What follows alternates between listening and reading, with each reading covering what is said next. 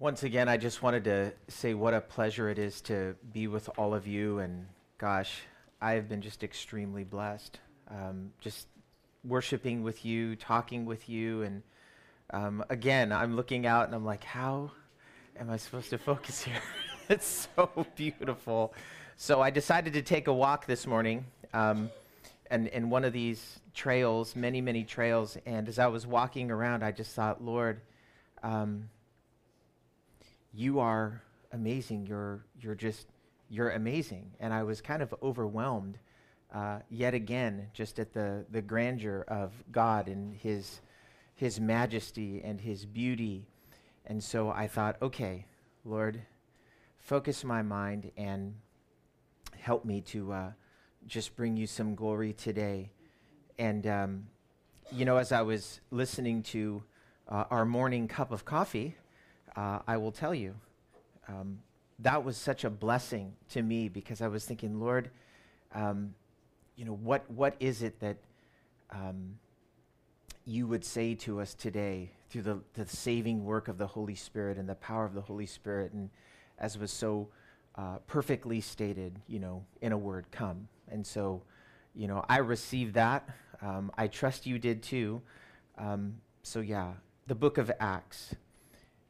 We're going to be looking at the life of Paul today, and just by way of, let me get situated here, just by way of, review, I wanted to remind you what we talked about last night.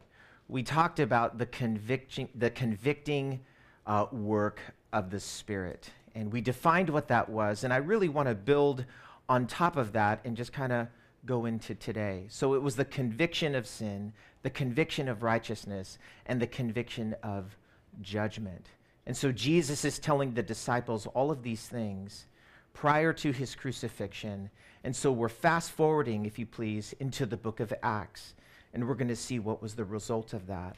And so if you have your Bibles looking at Acts chapter 1, in this opening chapter, we see Jesus is taken up into heaven in the presence of his closest followers, all of the disciples, along with the women, Mary, the mother of Jesus, and the Lord's brothers. They're gathered together there. And Peter takes the lead, and he begins to give some direction to the 11 since the death of Judas Iscariot. And a man by the name of Matthias is specially chosen to give witness of the resurrection. And as they gather together to seek the Lord in a time of prayer, all of a sudden, a sound of a rushing mighty wind comes in. It fills the air, and the Holy Spirit fills every single person that was waiting to be filled. And I think it's important that we note that. They were waiting to be filled. And there was a sense of anticipation. There was a sense of expectancy. They were waiting to be filled. They were waiting for God's promise to come to pass. And how vital is that for us? When we come to church, when we gather together, or when we're just in a prayer meeting, we expect God to do exactly what he says he's going to do. He's going to fill us with his Spirit. And as we heard last night, I don't know who said it, but I know it was said, it's that command to be filled with the Spirit. And that's what we want. We want to be obedient to that. We want to step into that. And so that's what happened. And so people close by in Acts 1, they hear this sound and begin to gather and wonder what's taken place. And at this point, Peter, filled with the Spirit, he preaches a powerful sermon from the Old Testament, and thousands of men and women are added to the early church. And by chapter 4, we read that Peter and John, they were arrested for preaching about the resurrection. Now, I don't know if that's super encouraging to you, but you get filled by the Holy Spirit, and the next thing you know, you're out talking about Jesus, and you're in the public square doing exactly what you're supposed to be doing, and then you get arrested. And it's like, okay, Lord, am I doing the right thing? Yes. They managed to come in conflict. Get this. They managed to come in conflict with the conservative religious leaders and the cultural liberals. That would be the Pharisees and the Sadducees. And then you throw into the mix the priests, the rulers, the elders, the scribes. All of these individuals are not pleased with what God is doing in the hearts and minds of the people through the preaching of the gospel. And then Annas, the high priest, along with others, listened to Peter explain what happened to a man that was healed. And so they're cross-examining him, and they take a step back. They need to confer amongst each other what they can't refute. They're like, obviously a miracle has taken place. And it was the kind of miracles that Jesus used to do when he was there with them, in their midst. And so they know something's going on, and with no recourse, they reconvene, they gather together, they get these two apostles, stand them in front, and they say, hey, listen, stop speaking about Jesus. That's what they did. They looked him square in the face and said, knock it off, stop it. Don't talk about Jesus anymore. And they just stared. And the threats did not have the effect that they had hoped. And so what happened? Well, this is the beginning of persecution. And I might just say this here. You know, many times when we preach the gospel, we're not met with open arms, are we? And people can say, you know what, just, I don't want to hear about it. Just don't talk to me about that. And we're like, oh, okay. And we just kind of walk off. No, that's not what we do. We may not talk to them personally anymore, but we don't stop preaching the gospel because there's 7 billion people on the planet. And if we started today and just started talking to every single person that we could, we wouldn't run out. We wouldn't run out of people to preach the gospel to. And so a threat is a threat, but persecution is coming, and it's going to intensify, and it's just a matter of time before Christians start getting killed. And as last night we noted, the death of Christians still persists even to this day. Be that as it may, the early church still continued to grow. And it didn't just grow, it grew steadily, as we see in Acts 2. And so there was also a young man, a young Pharisee, Saul. He was watching all of this growth. He was watching all of these things happen. And the only thing that was growing in Saul was his anger. He was looking at what these men were doing. He was looking at these people that were turning to Jesus. Who was Saul? History tells us that he was born in AD 10. He was a Jew of the and he came from a family of Pharisees. Acts 23 tells us that. He was of the tribe of Benjamin, and he grew up in a place called Tarsus of Cilicia, which is the capital. It was a chief city. It was a Roman province in a place called Asia Minor. That would be modern-day Turkey. And so he grew up in this center of commerce, and he really just was exposed to the Hellenistic culture and the spirit of Roman politics. And so that's where he grew up. And although he grew up there, he didn't stay there. His religious training or his upbringing continued. His parents, both of them Hebrews, sent him to Jerusalem to learn at the feet of a great rabbi known as Gamaliel. And so those were his formative years in a Greek culture. His religious upbringing was at the feet of this rabbi. And what was the result? The result of all of his upbringing, the result of everything that Saul had learned was this. Keep in mind, the gospel is going forth. These apostles are preaching the gospel. Saul is looking. He does not like what he is seeing. The way that he has been raised. Paul's idea of salvation was vastly different than the one that he was hearing proclaimed in the streets. For him, it was not salvation by grace through faith. For him, it was salvation by rite, circumcision. It was salvation by race, a Jew. It was salvation by rank, the tribe of Benjamin. It was salvation by religious tradition. He was a Pharisee and a Hebrew of the Hebrews. And so his zeal for his beliefs, how he showed his zeal, it reached a fever pitch, really even going beyond his contemporaries. How did he demonstrate this zeal? Well, He killed the opponents of salvation as he understood it. That's what he did. He went so far as to persecute openly the people that opposed salvation as he understood it. And from the human vantage point, when people would look at the life of Saul, he was blameless. Blameless from the human vantage point concerning the righteousness which was in the law. And so today, I want to talk to you about the saving work of the Holy Spirit. The saving work of the Holy Spirit. Looking down at your Bibles, I'm in Acts 9, verse 1. It says, "Then Saul, still breathing threats and murder against the disciples of the Lord, went to the high priest and asked letters from him to the synagogues of Damascus, so that if he found any who were of the way, whether men or women, he might bring them bound to Jerusalem. And as he journeyed, he came near Damascus, and suddenly a light shone around him from heaven. Then he fell to the ground and heard a voice saying to him, 'Saul, Saul, why are you persecuting me?' And he said, 'Who are you, Lord?' Then the Lord said, 'I am Jesus whom you are persecuting. It is hard for you to kick against the goads.'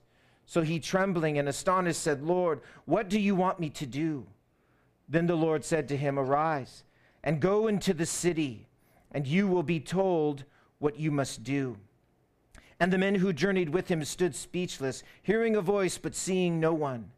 Then Saul arose from the ground, and when his eyes were opened, he saw no one. But they led him by the hand and brought him to Damascus. And he was 3 days without sight, and neither ate nor drank." Notice verse 10, "And there was a certain disciple at Damascus named Ananias. And to him the Lord said in a vision, 'Ananias.' And he said, 'Here I am, Lord.' So the Lord said to him, 'Arise and go to the street called Straight, and inquire at the house of Judas for one called Saul of Tarsus. For behold, he is praying. And in a vision he has seen a man named Ananias coming in and putting his hand on him so that he might receive his sight.' Then Ananias answered, 'Lord, I have heard many things about this man, how much harm he has done to your saints in Jerusalem. And here he has authority from the chief priests to bind all who call on your name.' But the Lord said to him, 'Go, for he is a chosen vessel of mine to bear my name before Gentiles, kings, and the children of Israel. For I will show him how many things he must suffer for my name's sake.' And Ananias went his way and entered the house, and laying his hands on him, he said, 'Brother Saul, the Lord Jesus who appeared to you on the road as you came, he sent me that you may receive your sight and be filled with the Holy Spirit.' Immediately there fell from his eyes something like scales, and he received his sight at once, and he arose and was baptized. So when he had received food, he was strengthened. Then spent some days with the disciples at Damascus. Immediately he preached Christ in the synagogues, that he is the Son of God. Then all who heard were amazed and said, 'Is this not he who destroyed those who called on his name, or called this name in Jerusalem, and has come here for that purpose, so that he might bring them bound to the chief priests?' But Saul increased all the more in strength and confounded the Jews who dwelt in Damascus, proving that this Jesus is the Christ." Let's pray. Father, how we thank you for the saving work of the Spirit. Lord, all of us, like Saul, were going astray. All of us, like him, Lord, did not know what it was that we were doing. And you, in your mercy, broke in, revealed yourself to us. How thankful we are for that, Lord. And so thank you for this work of the Holy Spirit in the life of this man. And as we look into your word, would you speak to us, God? Would you speak to us specifically?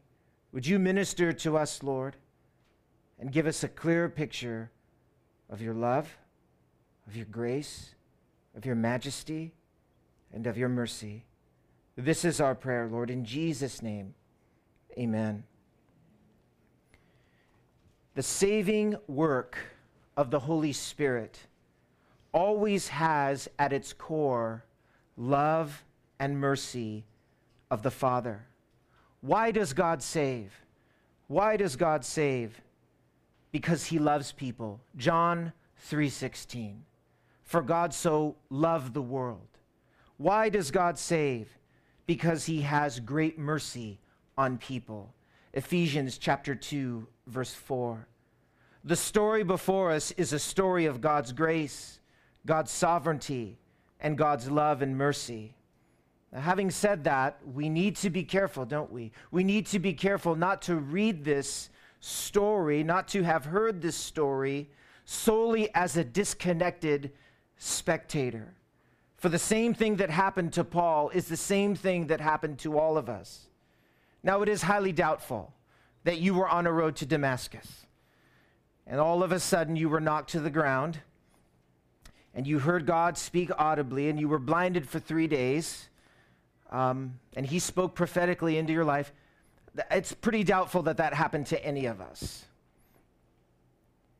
However, every single man, every single woman, every single person sitting here this morning has been the recipient, is the recipient of God's grace, God's mercy, God's love, and has met the Savior personally.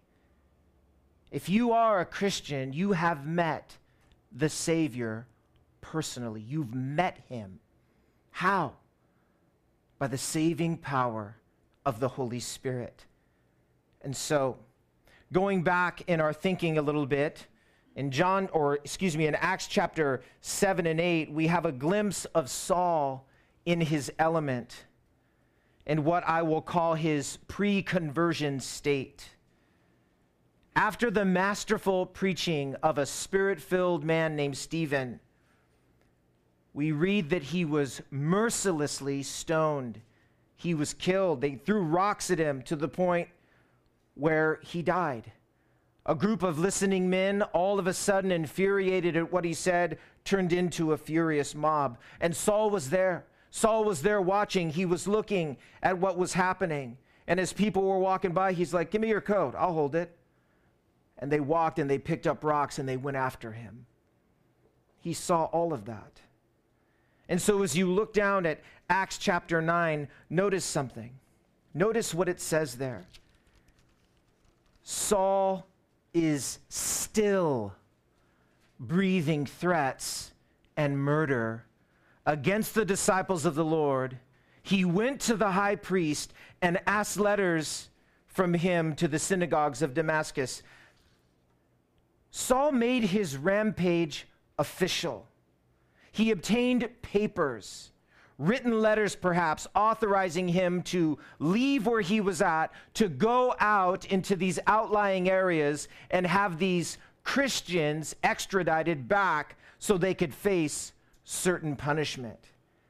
This is somebody who's upset. He is furious at what's going on. But before we move on, notice the word still. If we read our Bibles too quick, we'll just gloss over it. One commentator said that the small word, quote, is full of profound significance, for it suggests a continuity in an attitude, something that one persists in despite something else pushing against it. When Jesus would meet Saul and tell him that he was kicking against the goads, it really meant that Saul was fighting against a very real conflict, a conviction deep within his heart. Close quote. What was that conviction? Oh, you know what it was. It was the conviction of the Holy Spirit. It was exactly as Jesus had said to the disciples in the Gospel of John. If I go away, I will send the Spirit. He will convict the world of sin, convict the world of righteousness, and convict the world of judgment. And so we see this taking place. Well, we can't be 100% sure of what was going on in Saul's mind, but we do know this. Saul was a man who was not at peace with his fellow man, and he was definitely not at peace with the God of his fathers. He wasn't. And so when one day, all of that changed. One day. You know, we never know what a day may bring forth, do we? We don't. We don't know. Prior to our coming to God, God the Holy Spirit knew all that was taking place within our hearts. He knew what we were fixated on. He knew what we thought we wanted. He knew what we thought or where we thought we wanted to go. He knew what we wanted to do once we got to where we thought we wanted to go.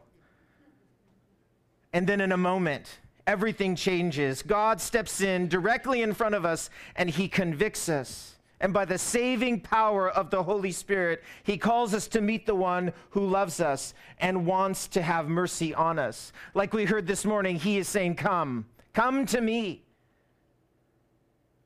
This is the nature of our Savior. He is seeking you. He is seeking me. And so I just have two things I would like to highlight. Two things today in our time together.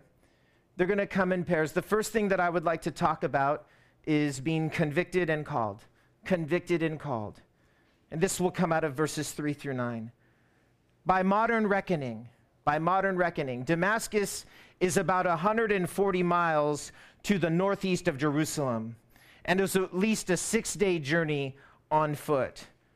Now, I don't know if Saul was riding on a horse. I'm going to assume he was. But just in case you think he couldn't make that journey on foot, he could. He could. So whether or not he was walking or whether or not he was riding, we don't know. But here's what we know.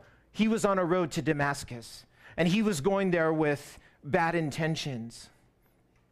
They had almost made it to the destination when all of a sudden Saul was knocked to the ground, blinded by a light out of heaven, the brightness of which outshined the noonday sun. And what happened? There was one thing that he just heard perfectly. He heard an unfamiliar voice calling his name and indicting him for persecuting God. The voice said, Saul, Saul, I am Jesus, whom you are persecuting. It is hard to kick against the goads. Imagine Saul's thoughts. Imagine his thoughts. Just go there now in your mind. When you read the Bible, it's good to put yourself as best you can in that text, not to reinterpret it, but to experience it. He saw this man crucified. And now this voice saying it's Jesus? Maybe his thoughts were, Jesus is alive. He knows who I am. And I am doing something that he says is wrong. I don't know about you, but that's troubling. That would trouble me. If someone that I knew was supposed to be dead appears to me, hi, what are you doing? It's like, wait, what do you say? I'm on vacation. You don't say that. He knew. It's interesting that Jesus likens Paul to a young bull that was kicking against sharp goads. It's an appropriate picture, I think, of all of us who kicked against the intense conviction of the Holy Spirit before conversion. And so driving this point home, listen to this. One man said this, quote, Saul would have heard reports of Jesus' teaching and miracles, his character and his claims. Along with that, the persistent rumor from many witnesses that Jesus had in fact been raised from the dead and seen afterward by more than a few witnesses, close quote. What were those goads? What were those sharp points that were kicking against Paul, or that he was kicking against? What was going on? Perhaps that was it. Perhaps that was it. All these people saying, we saw him alive from the dead. And he's just like, that's, what? No, you didn't. Oh, he's over here, and, he appeared to these women. It's like, No, he didn't. No, he didn't.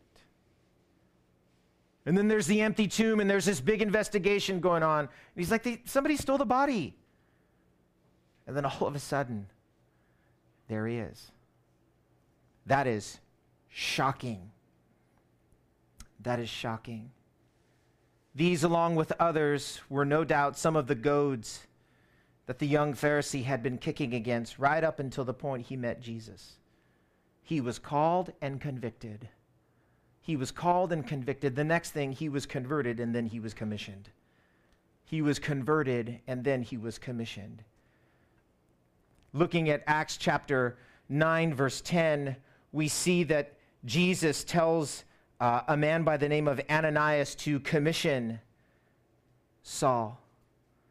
Acts 9 is the scene of Saul's conversion, yet we see the confirmation of that truth in verse 17. It says that he was filled with the Holy Spirit. He was filled with the Holy Spirit. In Luke chapter 15, verse 7, we read Jesus saying, "There's joy in heaven when one sinner repents."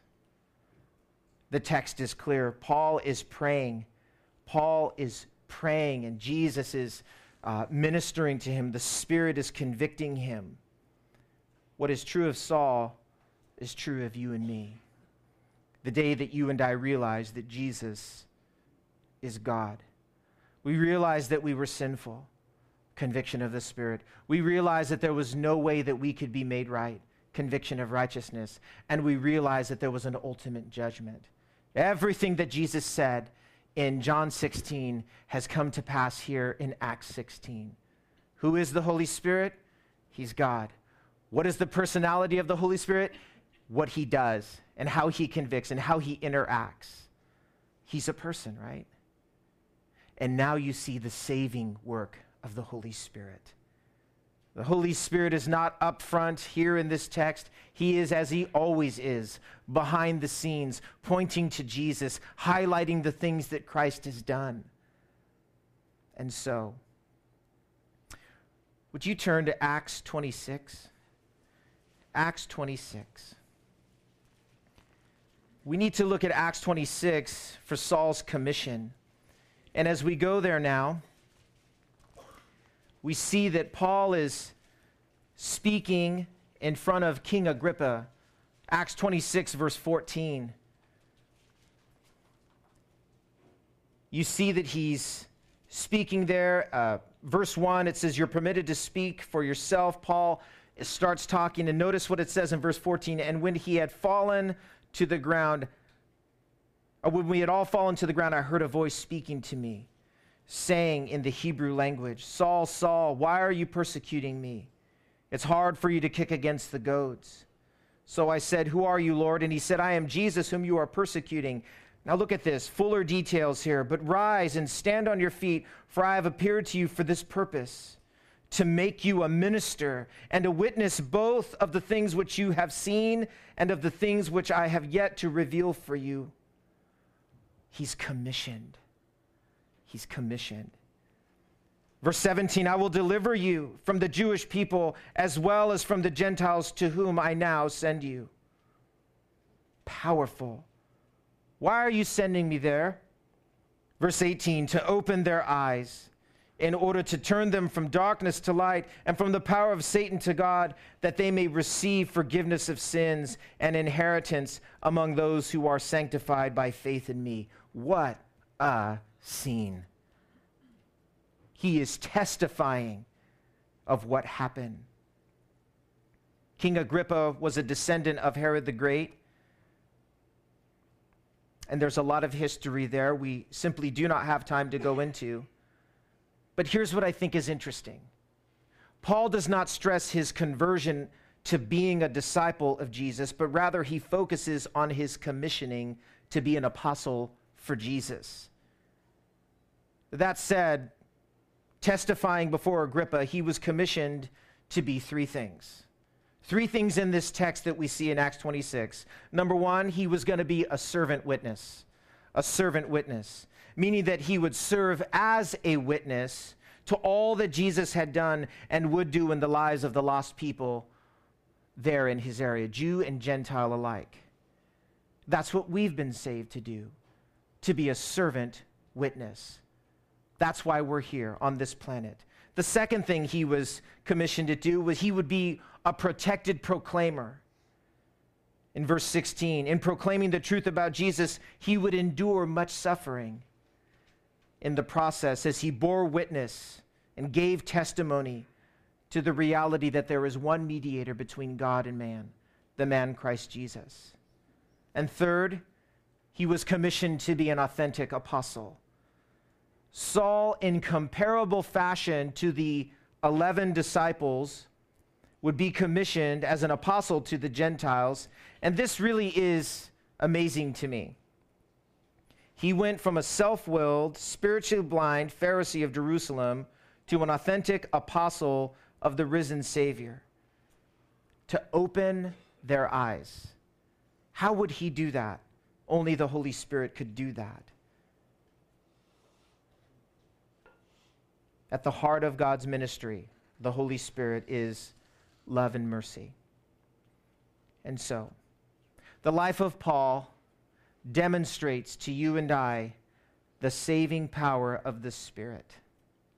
The convicting, calling, converting, and commissioning work of the Holy Spirit changed one lost man to become an instrument of righteousness. Paul no longer, or Saul no longer, he's Paul now. And years later, in 1 Timothy chapter 1, writing it down, looking at it later, it's 1 Peter chapter 1, verses 12 through 17. Listen to what it says. He goes, "And I thank Christ Jesus our Lord, who has enabled me, because he counted me faithful, putting me into the ministry, although I was formerly a blasphemer, a persecutor, and an insolent man. But I obtained mercy, because I did it ignorantly in unbelief. And the grace of our Lord was exceedingly abundant with faith and love, which are in Christ Jesus. This is a faithful saying, and worthy of all acceptance, that Christ Jesus came into the world to save sinners, of whom I am chief. However, for this reason I obtained mercy, that in me first Jesus Christ might show all long-suffering as a pattern to those who are going to believe on him for everlasting life." Listen now to the King eternal, immortal, invisible, to God who alone is wise, be honor and glory forever and ever. Amen. This is his testimony. This is his commission. This man was on his way to do things that he thought was right. And God saved him, stopped him cold. Amazing. God is good. God is good. Amen. But you know what I think is interesting? God allowed Saul to enter Damascus. He didn't say, "Oh, turn around, go back. We're going to use you back where you came from." No. He says, "Yeah, go ahead." Now, there's a lesson there for us. Many times we think God will stop us cold and turn us around and we'll go back. No. God just changed his orders. God just changed his orders right before he got there. That's so the Lord. We can get all theological about it and say that's sovereignty, but yeah, it is. That's sovereignty. God tells us what to do. So he doesn't stop him and say, "No, go back." He changes his orders, and he would not enter that city as a conquering Pharisee. He would enter that city as a conquered man, transformed by the saving power of the Holy Spirit. And so, taking our cues from 1 Timothy chapter 1, we can expect to see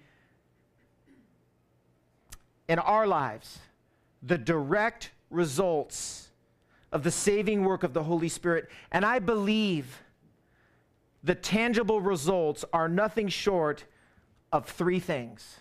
Three things we can take note of. Number one, We are thankful people. We are exemplary people. And we are praising people. That is the result, the tangible results of God's work in our life are we're thankful, we're exemplary, and we're praise-filled people. This is what the Holy Spirit does. Number one, thankfulness. Can you imagine how thankful Paul must have been after having been exposed to the error of his ways? It's kind of like he had to have his lights punched out in order to see the lights, you know? And that's what happened. Was it painful? Yeah, it is. Nobody likes to be told they're wrong, like we said last night. Nobody likes to be told, hey, you're in sin. You're a sinner. Nobody rejoices in that.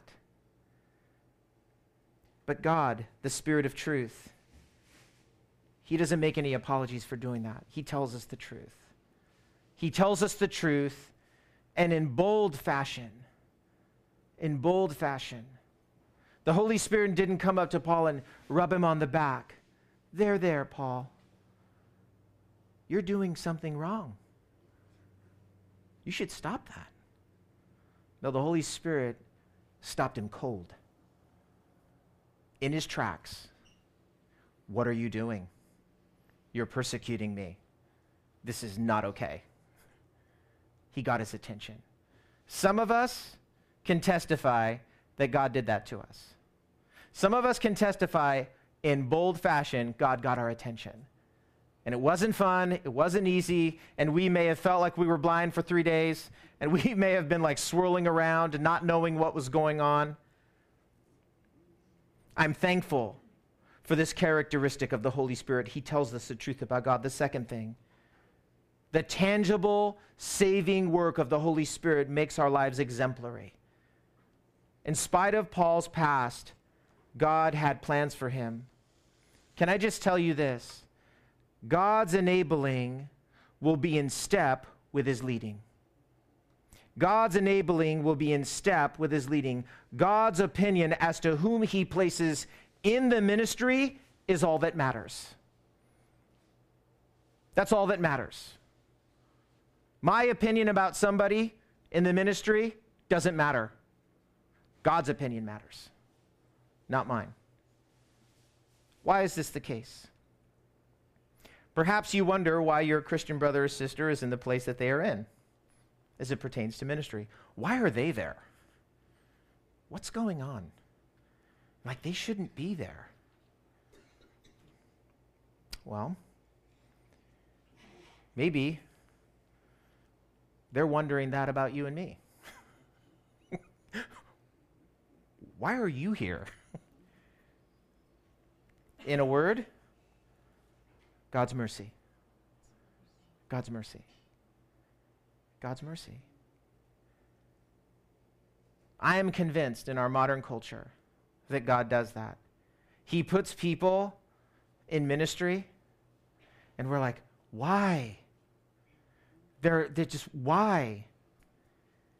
I remember one person said, if somebody is a great speaker, but they're not very attractive looking, you'll come just to listen to them. And then the guy goes on, he goes, if someone really can't speak, but they're really good looking, you'll come just to look at them. And he goes, but if somebody's not good looking and they can't speak, you've got the Apostle Paul. Right? I love that about God. I love that. That's a beautiful truth. God uses us as examples for mercy so that other people can see, well, if God had mercy on him or on her, he can definitely have mercy on me. It's so encouraging. Third and finally, praise. Paul knew his past well. He knew it. But he also knew his Savior had redeemed his life from destruction. And it was this truth that brought Paul to a place of what I like to call spontaneous praise. I think the greatest experience that a Christian can have is that of spontaneous praise over the reality of the grandeur and the majesty of the saving work of the Holy Spirit as he gives you and I clarity of what he has done in the past, as the Holy Spirit gives us glimpses of what he's doing in the present, and as the Holy Spirit gives us hope for everything that he will do in eternity. Oh, men and women, look at your life. Look at your life. Take a step back and look at your life and see what God has done. Remember when you first came to him. Remember the mercy that he's shown to you. Remember how thankful you and I were. And remember that sometimes when everything is just a mess and God comes in, remember the beauty, the joy. Yeah, I'll say it. The experience. Yeah, I'll even go further and say it. The feeling of praising God. You and I are supposed to feel when we worship. We are supposed to feel something. Do we always? No. But it's okay if we do. We're supposed to. Okay? If you can look at the majesty of God and, that's cool. There's a problem. There's a problem. Okay? You may not show it outwardly. You may be, very straight-faced, but that's okay. Something's going on in there.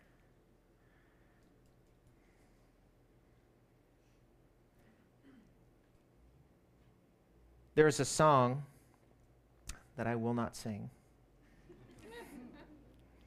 although I want to. But as I think about the saving work of the Holy Spirit and the tangible evidences of it, I think of this song. Praise God, from whom all blessings flow. Praise him, all creatures here below. Praise him above all you heavenly hosts. Praise Father, Son, and Holy Ghost. Amen. Let's pray. Father, we are so thankful for the saving work of the Spirit. Lord, we are so grateful for what you did in the life of this man. You used him as an example for all that would be saved, speaking to us this truth. If I can save a man like that, imagine what I could do with someone that's not so hardened, so irate over the things of God. Lord, such were some of us, but you saved us. Lord, we thank you for your saving work. We thank you for your sanctifying work. We thank you, Lord, for all that you're doing in these churches here in this great country. Father, we ask in Jesus' name that you would so fill us to overflow, that we would be as you are, Lord, bold, truth-speaking, evangelistic, and that we would love the people around us, and that we would be a thankful people, an exemplary people, and a praise-filled people. And people would see our lives and know that we have been with you. People would see the work that is done through our feeble hands by your power, your Spirit. And they would say, there's something about this collection of people that they would inquire. Lord, please use us. Please use us, Lord. Please pour out your Spirit. Please receive glory from our lives today.